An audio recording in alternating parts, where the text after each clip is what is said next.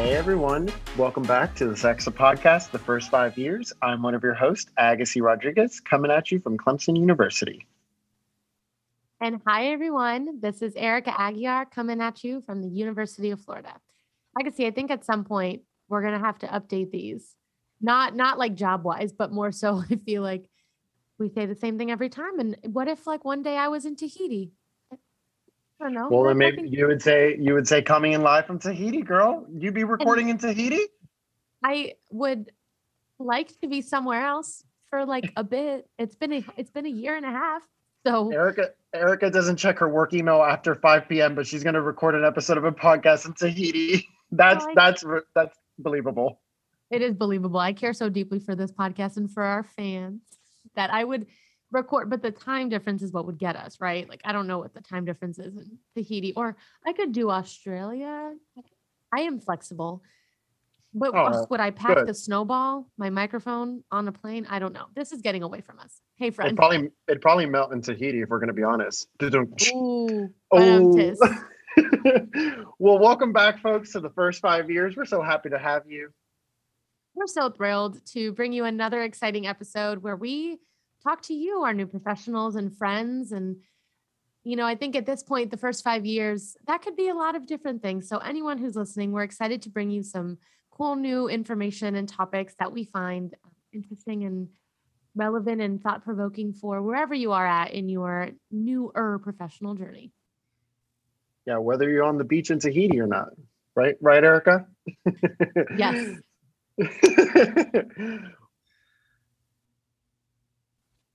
So we are really excited to kind of continue our next journey on our Shakespearean to doc or not to doc journey and talk about the actual application process and to talk about what are things you need to consider if you are, you know, in those, all right, I'm gonna do this PhD/EDD. And to be specific, we're talking, I think, mostly about PhDs today, but I think a lot of the sentiment will stand for EDDs.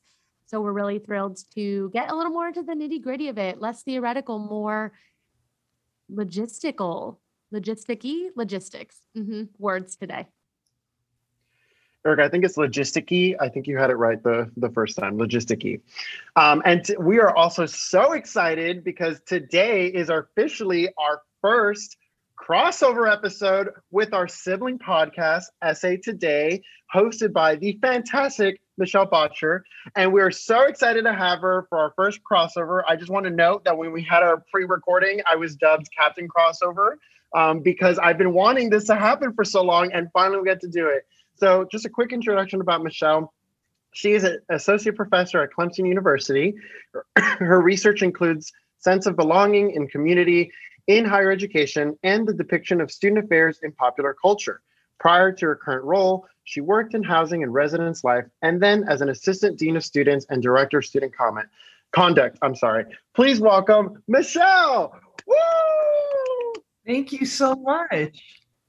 We're so happy to have you. And actually, Michelle, I copied over your bio and did not read it. And this might be another day, would love to hear more about the depiction of student affairs in popular culture, because sometimes I watch things and I'm like, that's not, and I'm sure that happens with like lawyers and doctors, right? But some of that stuff, you don't have that much attendance at a program. That's not happening. Come on. So that's a side note, but we're so excited to have you. One of my goals in working on this is to get lots of people side hustles as creative consultants on any movie or TV show that has anything to do with college students. Because what student affairs professionals do is way more interesting and engaging and funny than what they put in the movies and TV shows. So yeah, I'd love to talk more about it. I'm going to give you this question. If we don't revisit it, it's fine. But I have to know, and you have time to think about it.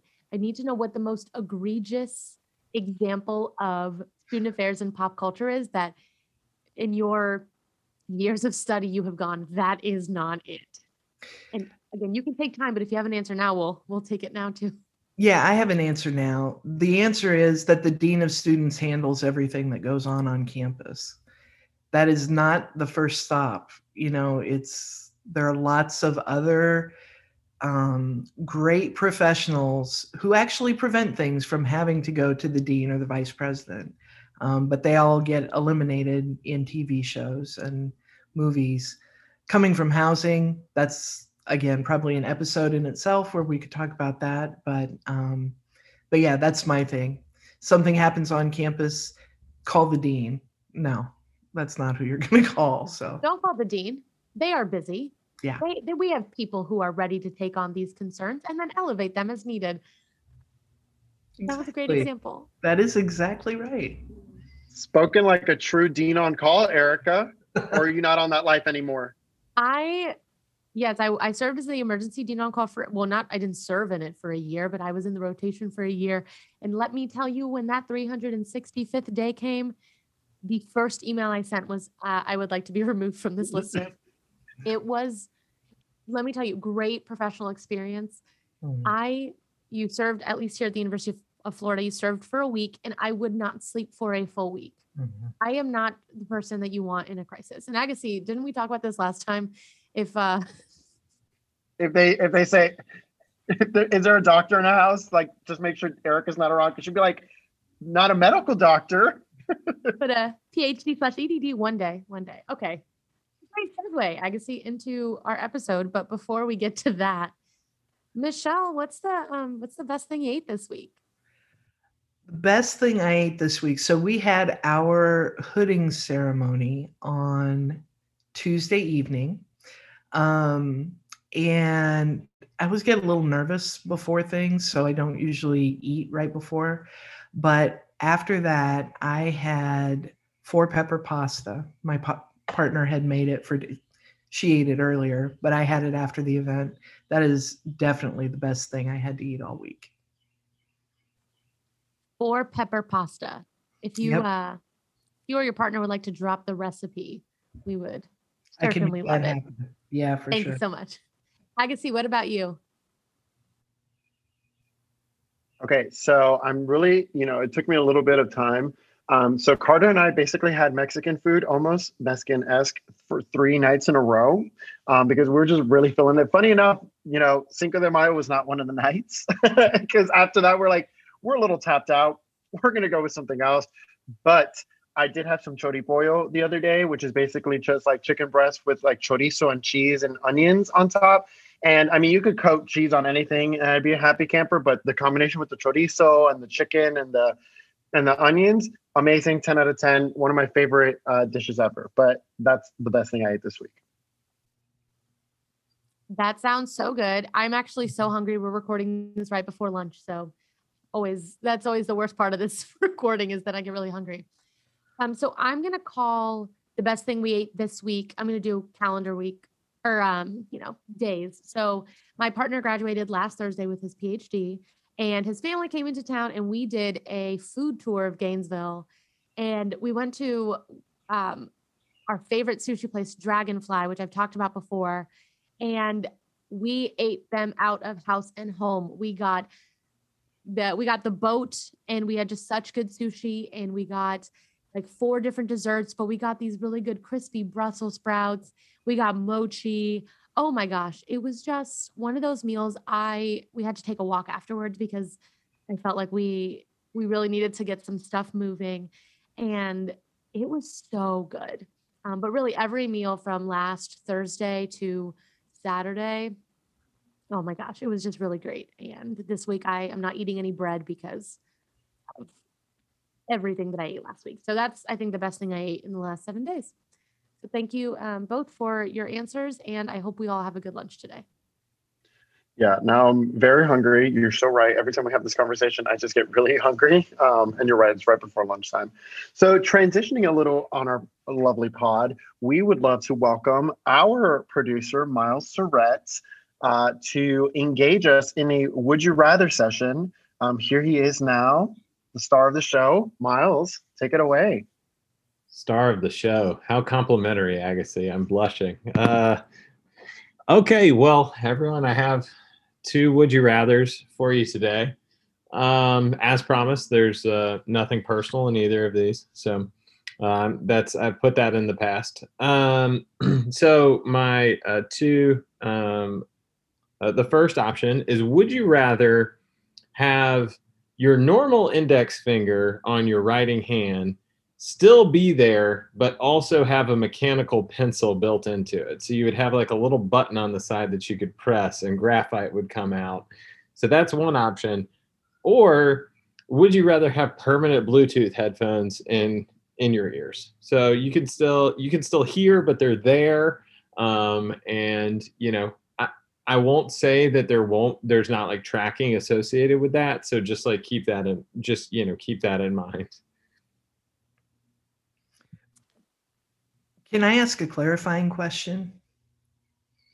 Absolutely. Always open to clarifying questions. Michelle, I'm a little surprised that you're the one that asked it. Hopefully we get Erica's before she asks hers. But yeah, absolutely. Let's go. So with the finger pencil option, is it visible if the graphite is retracted? Or is it just always, it's not visible? No, not visible. It's hidden. You just boop, boop, boop, and then you can write with it, and then you just, hold it and press it down. That's, I think, how it would work. Well, I'm ready to answer, but I don't know if you all have, if I'm breaking tradition in just responding. Okay. I would definitely choose the finger option. I don't honestly know how often I would read it because my handwriting's not great to begin with, and writing out of the end of my finger, I'm not sure that would improve it. And while the tracking concern for the Bluetooth headphones is part of it for me, I would be afraid of picking up other people's stuff. If I could do that on demand, I might go that option, but just walking around and a car drives by and their stereo comes over until it's been tested out, there are going to be issues. So I don't want to go that route. Also, was I supposed to explain why? I don't want to, again, I'm good. Yeah, Okay. no, I'm glad you did, because I think it influences my answer. But Miles, I do still have a clarifying question because of generally who I am as a person. So with these Bluetooth headphones, do I have the option of turning on noise cancellation? Yeah, I think we can think of these as like, as how, you can, like AirPods, you can pick your features, like you want to noise cancel, you can do that. Yeah, absolutely. Mm-hmm. Okay. It does not change my answer. And my answer is also mechanical pencil, because I don't want to be tracked. I think that is certainly important, even though we don't have that. And I actually don't use my AirPods a ton. And I think I don't want to be that person who's walking around with Bluetooth in my ear all the time. I don't know that that's a vibe, because you look tacky. So sorry if any of you wear, Bluetooth headphones at every point. But yeah, I think the retractable little finger pencil is my go-to as well. We're all making like pew pew pew with the mechanical pencil. So I'm going to be in the minority here, but I'm definitely going to go the Bluetooth route. We're all being tracked anyway, realistically, unless you leave your phone behind for the most part. And plus, with the noise cancellation, I have AirPod the Pros that have the noise cancellation, and I can't tell you how many times I just have them in my ear and I don't have anything playing. I just have the noise cancellation off, and I'm the type of person who can work in complete silence and like be okay. I don't always have to have like music and stuff playing in the background. So like, I love it when it's just like kind of dead silence and I'm just like kind of working on things and just a click of the keyboard. So I definitely go that route. I also agree with Michelle about like can I pick up other things? Like, is there like a transparency feature where I can amplify? Because when you're kind of like people watching sometimes and you have your headphones in your ear and you just like turn on that transparency, you're like, okay, you think I'm listening to my stuff, but I'm actually listening to your first date over there kind of happening in the corner. Because I love it when you're like in a public space and you can very clearly tell like those people are definitely on a first date. There's something really special when you see it because you're like, those people are definitely on a first date. Like there's just something about it you can tell. But yes, I would go with the Bluetooth route. Well, thank you all for your carefully considered responses. Agassy, I'm with you on the first date observations. I also really enjoyed, we had a thing where I went to undergrad where there were different benches around campus, and you could also tell, we referred to them as DTR benches, where people were having the define their relationship conversations.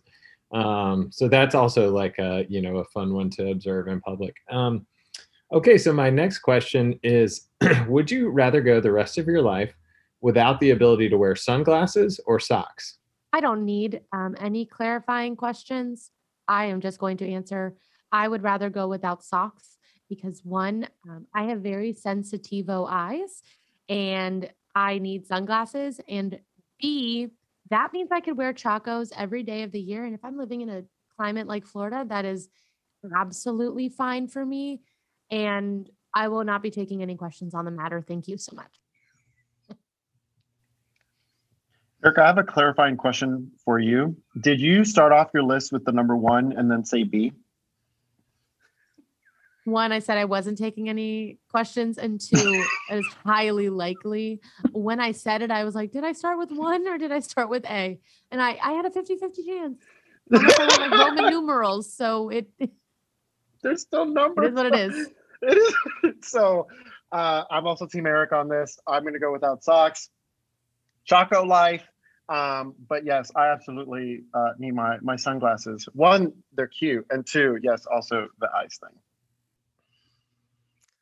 And in this case, I will digress from the pattern that's been set because I love socks too much. I love them. So I'll just wear a long-billed cap of some sort. It'll go with my socks, whatever it is. So I really just imagined like the from like the plague doctors with the long beaks. I imagine that as a hat though, like just Michelle walking around with this like huge visor, just like around campus. It's like, have you seen that professor that walks around with the beak on her head? And they'll say, I know who you're talking about. She has the most amazing socks. If you're going to be known for something, let it be something good, right? Right. Give them something to talk about, right? That's right. Mm-hmm. Yes. Less contentious than I thought, but I think these are great answers. I think my conclusion from that is that I'm happy to have discovered Michelle's aesthetic of long-billed caps matching her socks. Just like, everybody needs a look.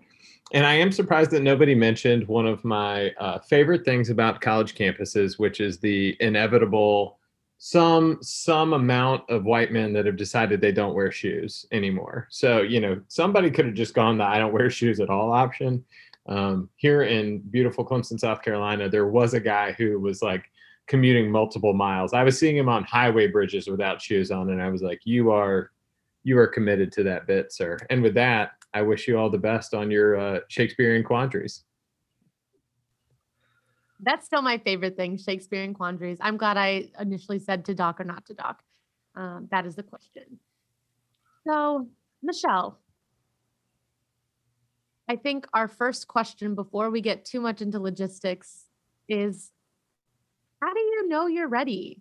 Like what, I know that it's not always like a switch on or off, but what is that, couple things or that moment where you think people really know, okay, I'm ready to apply? So my answer, one of the courses that I teach almost every year is law and ethics. I don't know why I said almost. I've taught it every year since I've been a faculty member. But my advice or insight that I offer in that class is the answer to every really challenging question is it depends. In this case, I would say it really depends on the person. And I think most people realize they're ready when they figure out why do they want to do it. And for some people, the why is very practical.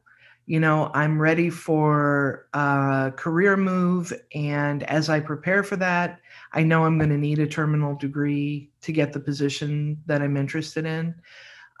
For others, it is a compelling area or question that I want to know more about this. I want to do work around this. for me personally, it was when I started my doctoral program at Iowa State, Go Cyclones, I wasn't actually that compelled by the credential. I just wanted some time to think about the work I was doing. And I knew if I went to my supervisor and said, I'd like to take 3 hours on Thursday and go think about my work, that was probably going to be a no. But I want to take 3 hours and go to this class. And, I did that at Iowa State. At the time, I think you could take 3 courses before you were admitted to the program. So I did that. And then, you just kind of do it. I ended up applying. And then I was like, okay, I'll get this degree. But I think taking some time and thinking about what is it that you want out of it? Because the reality is not everybody needs a terminal degree. We'll talk more about this, I think, but there's sacrifice that's involved. So understanding what the motivation is for getting the degree, and it needs to be your own. You can't do the degree because somebody else wants you to do it. I mean, you could, but it's going to make the work heavier and harder than if I'm doing this because fill in the blank. So I think that's it. There's certainly other factors to consider, but for me, if you don't know why you want to get it, it's going to make the experience really daunting, I think, at times. One thing that I love that you mentioned, and I think has started to emerge a little bit as a theme over our last few episodes talking about doctoral programs, is this idea of less credential, more, I want to think about what we're doing here. Mm-hmm. And I don't know that it's been presented to me like that before. I think between, the last few episodes, it's started to emerge that way. And as someone who is, again, selfishly doing this doc series because I want to know, like, when I need to start thinking, or, this is just really benefiting me, I don't feel as called to the credential piece as much as I really have an interest in what we're doing. And I want to spend time doing that. And Agassy, I think in your current master's program, I think you're approaching it a little differently, but I think it's sort of the same underlying concept that I am just really interested in learning why these things happen the way they do and why we do things a certain way. And, you've been geeking out on assessment, which I love. And I think that that's something that people really need to hold close to them, is you should not be studying this specifically to get to another level. I mean, maybe that's part of it, but I mean, it's a lot of coursework and a lot of work that you should care about. Mm-hmm. Like, I don't know if I have much else to add beyond that, but. Yeah, no, I mean, even as you were talking, Michelle, it reminds me of like what Miles was mentioning in our last episode about how the process itself, like entering the program itself and taking the classes, helps you refine your own work in the process. And obviously this is, from the experience of people who work full time, but like, I know we talked about in our last episode, how even in my program, I have like 10,000% seen the things that I talk about and think about in class, like overlap into like my work and how I think about my work. And even though it's a communication degree, like there's just so much overlap between our two fields that sometimes it just makes me giggle when people talk about like communications, like, oh, it's interdisciplinary, and some people think it's made up. And I'm like, oh my gosh, that's what people sometimes say about student affairs and like higher ed. Like it's so interesting, and to see these two fields kind of come together in my eyes. But yeah, I mean, I absolutely agree about the why, and understanding the why, because I entered this master's program not understanding or not knowing how research focused it was. And like, I was caught off guard almost at how much I love the research part of that. Cause like, I mean, I know I've talked about it, but our BG, our Eric and I's program was not like research focused. It was much more practitioner, like general practitioner focus. And like entering into like research realm, it's just been totally new and totally awesome. Which I think is a good segue kind of into our next question for you, Michelle. But you talked a little bit about this already, but what should you consider in a search, or what should someone consider as they're searching for programs? So you're like, okay, I think I know I want to do this. I think I want to like start looking around and seeing what I can do. What are some of the things we should consider? So there's a lot. Well, let me start with the academic pieces, but there are also a whole bunch of personal pieces to keep in mind. So, and this kind of crosses into both, but how are you going to pay for it? You know, are you in a position where there's some tuition remission program, or I have a colleague who, he's not a colleague, he's a good friend of mine, Reyes Luna at Cal Poly Pomona. His institution didn't offer a terminal degree, but it had a partnership with neighboring institutions. And so is that an option for you? Do you want to go full-time or part-time? And what does that mean for what your life is going to look like? Who do you want to do the work with? You know, if you are, look, I live in Georgia and my program needs to be in Georgia because I'm not leaving Georgia, then look at people in Georgia. Don't look nationally at who's doing scholarship in terms of trying to identify an advisor for your program. Look where you're going to be. If you are open to going wherever, who's doing the work? You know, where are they? Is that a place that you want to consider? If you know, I work at this institution, I'm at the University of Tennessee, that's where I'm doing my degree, then look at the faculty and the program there and figure out how can they support you as you work toward your program, as you immerse yourself in the issues that you might want to do. I will say you do not need to know what your dissertation is going to be walking in the door. And there are going to be people in your first classes who say, this is what I'm going to do. Da-da-da-da. Great for you, bud. You know, if you've got it and you know where you're going, go for it. But that does not have to be everybody's story. I'm trying to think, you know, do you have, if you're working full time, do you have the support of your supervisor? You know, are they understanding that? And it might not even happen until you get to the dissertation stage, but there may be a point where you need to use vacation time or be creative with your hours so that you can put in the time you need to for the dissertation or for a project. If the class starts before the end of the workday, what does that look like for you? I mean, I guess ultimately before that, you need to think, am I going to go full-time or am I going to go part-time? Huge pros and cons both ways. It's nice to have a full paycheck instead of a stipend if you are a full-time student.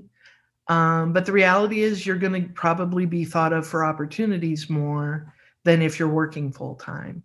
Unless you're in a program like the Clemson program, the vast majority of our students are working full-time. So I think that's another thing to kind of consider. Those are the things that I think of from an academic standpoint. And if you've thought of other things or heard other things, let's talk more about those. But from a personal standpoint, this really it's an intense experience. And when I'm talking with students who are potentially interested, I tell them just to know, for most students, it's a lot more emotional than you expect it to be. I won't say I wasn't ready for it. I was just surprised by it. Because I personally believe that most of us carry some degree of imposter phenomenon.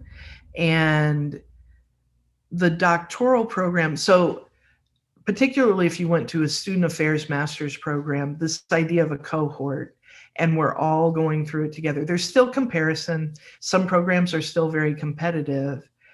When you go for a terminal degree, I think all of that gets sort of exacerbated a little bit. And people are not always as willing to be vulnerable and talk about, you know, I don't know if I can pass this class. For me, it was statistics. I was like, well, honestly, every course I took, I thought this is going to be the one where they pull me aside and say, Michelle, you're really trying, but this program is just not for you. That didn't happen. So then I thought it was going to happen when I became a faculty member. Now I have tenure, so haha, I fooled you all, I'm here.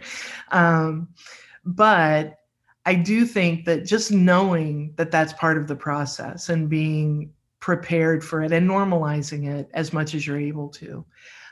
If you are in a committed relationship, if you have kids, there are things that you are going to have to change about how you engage with your family, also with your friends. A good friend of mine, Dr. Mimi Benjamin, is at Indiana University of Pennsylvania. And we worked together in housing while she was doing her PhD. And there were times when I would ask her, hey, do you want to go do this? And she would be like, no, I have homework.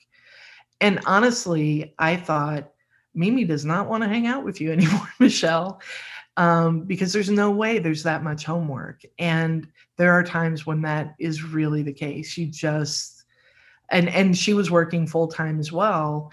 And so there are also just windows of time that you have available to do work. What I appreciate, a lot of the students that I work with now have families and acknowledge their families are earning this degree with them. Their families are making sacrifices.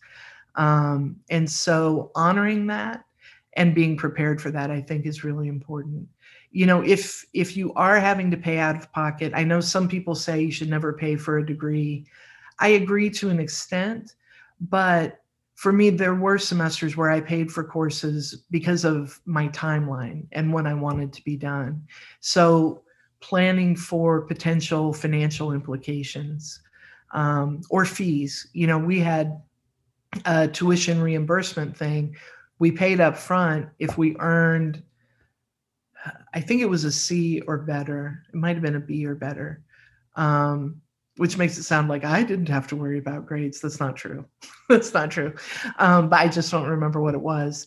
But you had to front the money and then you got it at the end. So thinking about the financial aspect and how are you going to plan for it? And then what gives? What are you doing less of, or what are you doing in a different way because of the time that this takes up? And in addition to, does your family, do your friends, does your supervisor support you? Who else is in it with you? I'm a big fan of near peer mentoring. So if you know someone who's in the program that you want to start, who's just a little bit ahead of you, that's going to be a great resource. And you can find that person once you're in the program. You don't have to go into it with that. But if you have a chance to have conversation with people who are doing what you think you want to do, it can just help you be more aware of what you might be in for and which classes you don't want to take at the same time because of workload or intensity or whatever it might be. I'm just really thinking about a lot of this because I feel like I'm on the cusp of a PhD or EDD. Like I'm just not quite prepared, but as these conversations happen, I really am internalizing so much of what you say in a positive way, because I think, we're breaking down a lot of the preconceived notions about programs and, things that you should think about.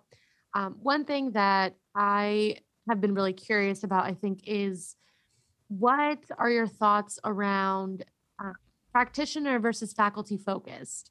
Or, what are things to consider? Because I hear that thrown around a lot around, depending, are you going into this knowing that you want to end up as faculty, or is this just to advance your degree or whatever? And I would just like to hear from you, what do those actually look like, and what do people actually need to be thinking about versus what we just sort of hear whispers of? Yeah. Well, first, let me speak a little bit, and everybody has their own opinion on this, but to the PhD and EDD question, the reality is that there will be faculty at some point in your career, whether you stay a practitioner or shift to faculty member, who are going to distinguish between the people who got PhDs and the people who got EDDs. However, in my experience, it is very program specific. I have a PhD, But I have colleagues who've earned EDDs who did just as much research in their programs. And that's supposed to be the distinguishing thing. And EDD focuses on practice, and a PhD is a practitioner degree. I'll also put out there, I did the NASPA 4 East Mid-Level Professionals Institute a while ago.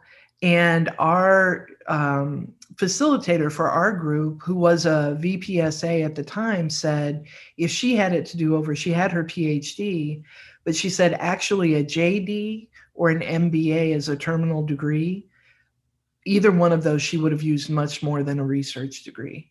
So that's another thing I'll put out there, depending on what the goal is. I say enter with whatever you think you're going to be doing, but be open to other things. So when I started, I wasn't opposed to a faculty position, but at the point that I was really fully in my doctoral program, I thought my next step would be either dean of students or maybe an associate vice president. I didn't really want to do the show that I think a VPSA has to do, but I like making people look good. So I thought I'd be a pretty good associate VP.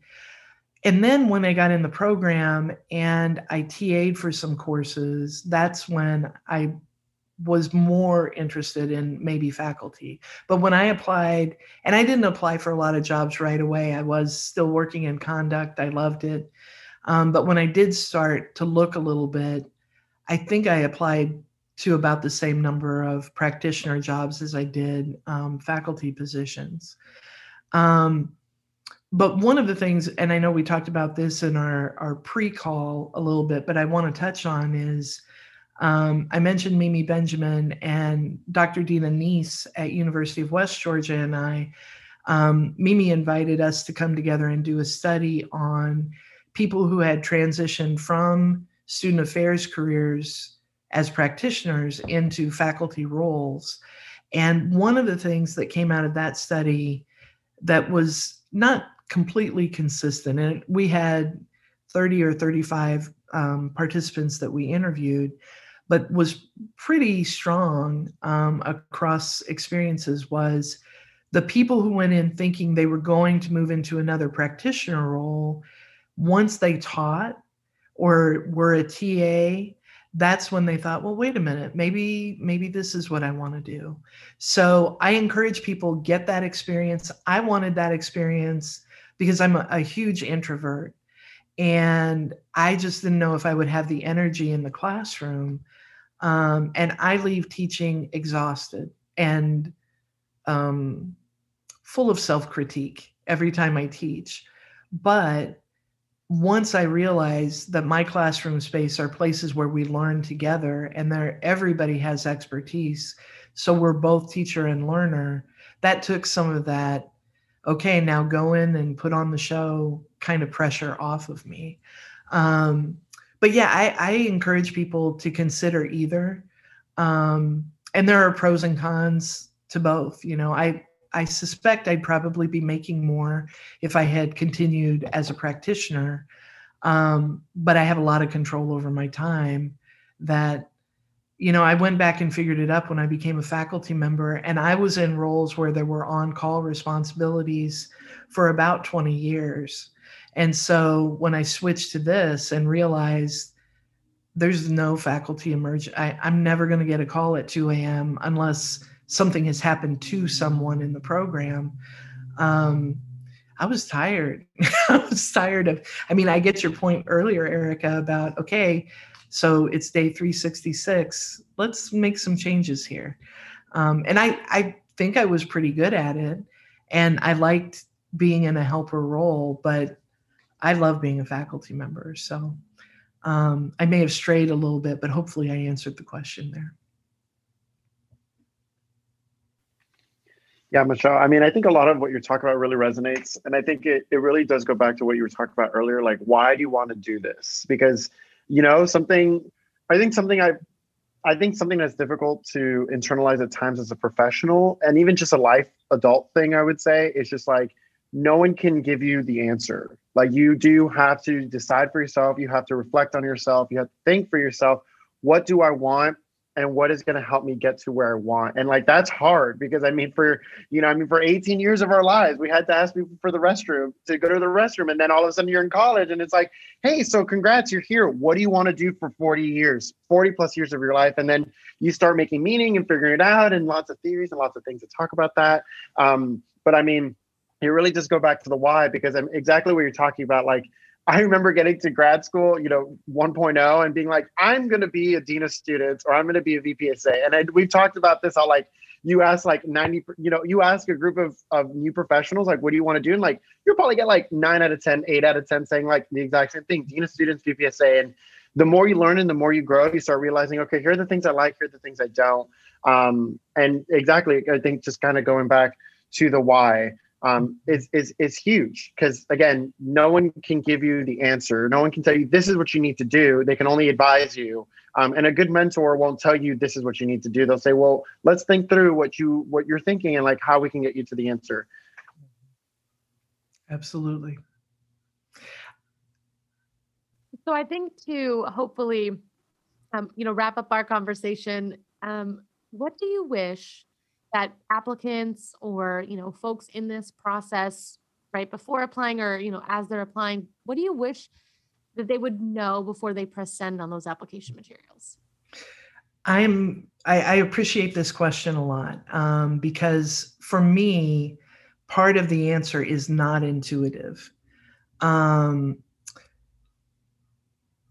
think you don't have to. I'm not the boss of people's lives.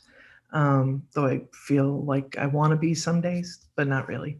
I strongly encourage you to really think about what is it that you want. And I was talking to one of my advisees the other day, and I said, I think what people don't realize is a big part of getting a terminal degree is being stubborn. So I had 4 different chairs as I went through my doctoral committee, and I'm pretty sure it wasn't personal. People just took jobs other places. But by the time I got to my last chair, so Dr. Ann Gansmertop at Iowa State, she was just coming on as a new faculty member, and I knew Ann pretty well. And I knew her well enough that I could say, Ann, I want you to be my chair, but I need you to stay here for 1.5 years so I can finish. I don't want to find another advisor. And she did. She did right by me for sure. And it was great to go through that experience with her. But when you are applying, when you're thinking about it, really think about your own persistence is probably a nicer word than being stubborn. But there just comes a point where it's on you. When you get to the point that you're working on a dissertation or whatever the final project is for your program, that's on you. You can build structure around that, but the chair of our department, I've heard her say multiple times, you cannot want a student to get their degree more than they want it. So it really is about the self. And so think about, what does your life look like? What is the timing that makes sense for you? And who are your champions? Who are the people who are going to say, yep, that sounds hard, now get back to work when you need that? Or who are going to say, yeah, that sounds hard, take a break when that's what you need. When it comes to applying, the GRE is really up in the air right now.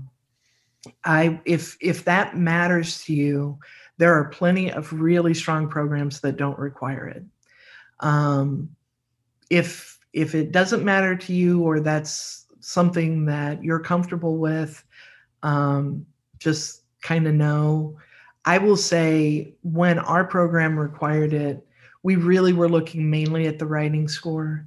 So there's not a lot of high-level math that you have to do in our program. So we weren't so worried about, can you figure out the circumference of a tree? That was not an issue. But look at the program and make sure that what they require for you to get in are things that you either are prepared for or you can prepare for. One of the big things I would say, have an area that you're interested in. Do not feel like you are absolutely committed to that going into the program.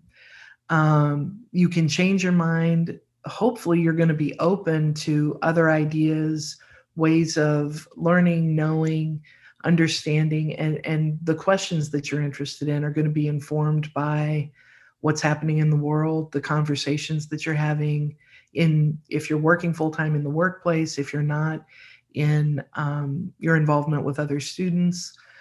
But you need to be able to speak to specific faculty in the program. So if it's in the form of a personal statement or a cover letter, it sounds like name dropping, but really I encourage you to say, I would really love to work with Dr. Boettcher because I know that she's done work with first generation college students, and that's an area of interest of mine. Because we really are not doing right by a student if we admit them and we don't have the capacity to serve them. So if there is an area that you want to study and you know, I work at Clemson, I need to get this degree from Clemson, and no one at Clemson does that, think about, is now the right time for the degree? Or is there someone who's among the faculty who does something adjacent? If so, speak to that in your cover letter and say, I would like to work with this person because they do this and that fits with my area of curiosity. I'm trying to think other things in terms of applying. I mean, follow instructions. You know, it sounds so basic, but do what the application asks you to do. And if you're providing essay questions, don't put down 3 sentences. I don't see this as much with doc students, and that's not always part of, or it's not part of our process, but I've seen it other places. If you're given questions to respond to, it's because the faculty chose those and they're using those to decide if this is the right fit for you. And that why question has got to be there. We just recently I just finished reviewing applications for this cycle. And one of the issues I had with a lot of the applications was there wasn't a why. And if this has been a goal of mine to achieve this, and I want this for my own growth and development in my work in the future, that's fine. But if you say this is the next logical step and don't explain why it's the next logical step, we don't expect in our program that everyone wants this to go and do research.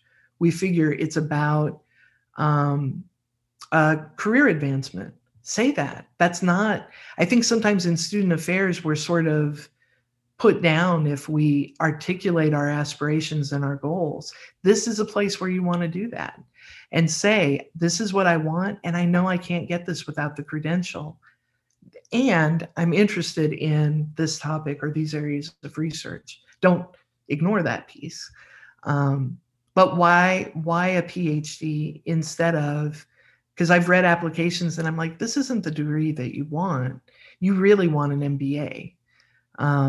So you want to make it specific to the institution, specific to the faculty, and tell your story. Let us know who you are and how this is going to help you.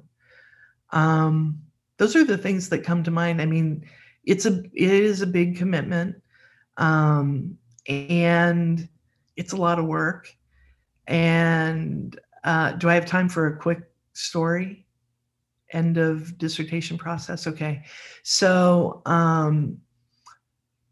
one of the things I used as a break through my dissertation process is I rewatched the show Third Rock from the Sun, which I don't know if you're familiar with it, but aliens come to Earth and they figure out how to be human beings.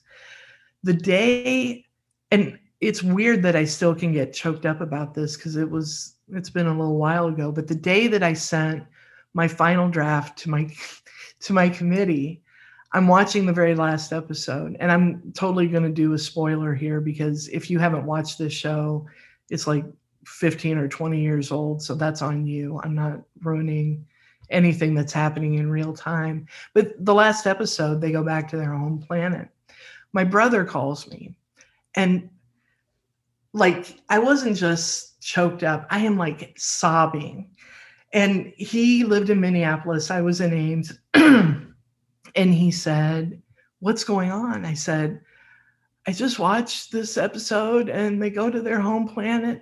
And he's like, "Do I need to get in my car and come there?" It is a sitcom. And I am bawling. And I said, "No, I also just sent my dissertation off to my committee." And he's like, "Oh, you think maybe that's really why you're upset?" And I was like, "Yeah, it is. But you asked why I was crying and I was watching this." So, and that's part of that emotion. And it was relief.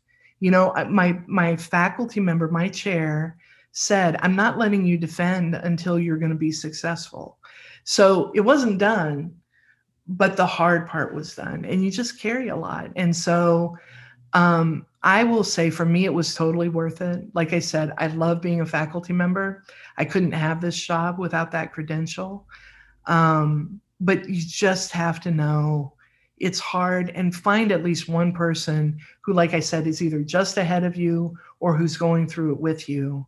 So you can just give them that look, and you don't even have to say what the words are, but they know you're tired, you're scared, you're frustrated. You just want it to be done.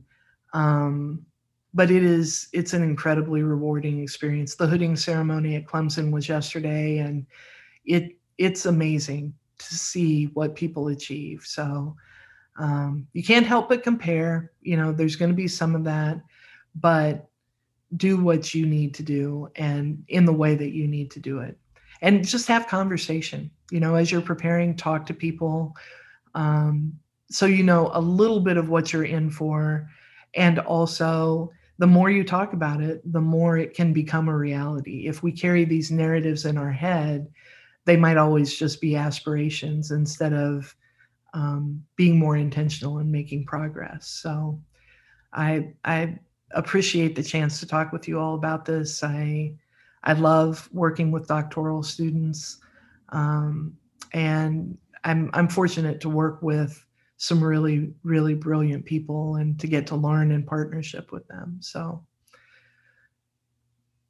what else? What other incredible pieces of wisdom can I share with you today? And if we're good, we're good. So. Well, actually, I think that's a perfect segue to our wrap-up question. Awesome. Bringing a little essay today to the first 5 years. But Michelle, what's bringing you joy this week? Commencement is bringing me joy this week because I am so ready for people to get out of here. I'm just kidding.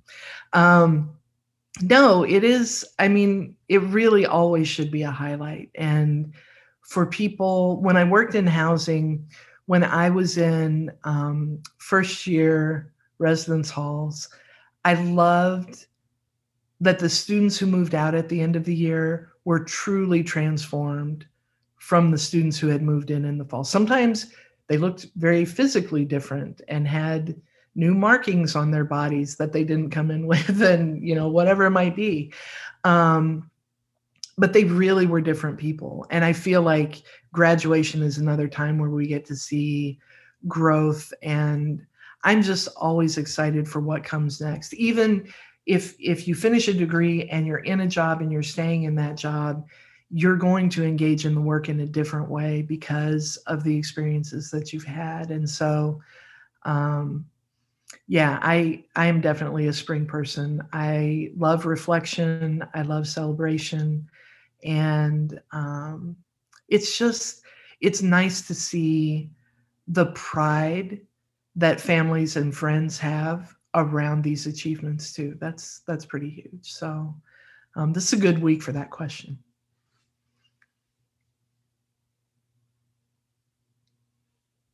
I love that so much. I also love commencement. It always makes me cry, even if I don't know anyone in it. I can hear pomp and circumstance in my head right now, and I could get a little emotional. So thank you so much, Michelle. Agassy, if you want to add what's bringing you joy, cool. If you don't. That's also cool. But up to you. But we're really thankful. I think this is, again, such a fruitful conversation. And I think the point of this is that there is not a right answer. We are not here on Essay Today or the first 5 years telling you when to get a PhD, EDD, or terminal degree. We are just giving you things to think about. And if you're anything like me, that's a little frustrating because you want someone to tell you what to do, but ultimately will be much more of a learning opportunity if you do it yourself. So we're, thankful again for you joining us, Michelle, and shameless plug that you should also be listening to Essay Today. There's a great episode on first generation college students. The host / the guest. The original crossover episode. The OG crossover. I think it was great. Agassy is giving me such shade, but I had to plug it. But thank you everyone again joining us for the first 5 years presented by SACSA. And thanks to our producer, Miles Surretts, for doing what producers do, producing this episode. I've now said produce 5 times in a sentence, so thank you so much. I would also like to thank me for editing this episode, because once again, Erica read the other line. So I want to thank me for believing in me, for being there for me. From one Dr. S. Dog. If you were familiar with his work, circa 2018, I believe, the publication. If you want to learn more about, also thank you to Jennifer Lowe, the new producer for Essay Today, who is also joining us on this call. I am so sorry, Jen, but thank you for joining us on this wonderful occasion. Also give us some great vibes for our new producer. Whoop, whoop. If you want to learn more about SACSA, the Southern Association for College Student Affairs, on the various social media outlets, you can find them on Facebook at facebook.com/SACSA fan page, on Twitter at SACSA tweets, and on Instagram at SACSAgrams. You can also connect with us on Twitter primarily. You can find me at Agassy, AGASSY_R. And what about you, Erica? You can find me at Erica M_Aguiar. That's AGUIAR. Please, I'm trying to build my Twitter presence after taking a little hiatus. So be my friend. Thank you. Michelle, anything you want to plug? I know we plugged your pod, but is there anything else? Any publications or things coming up? No, I'll come back when I am working on a pretty exciting project. And when that is done, I will let you know, hey, now's the time. Let me come back and talk about it. But I am moving into summer and high writing mode. And so I do have something. I have another podcast to plug.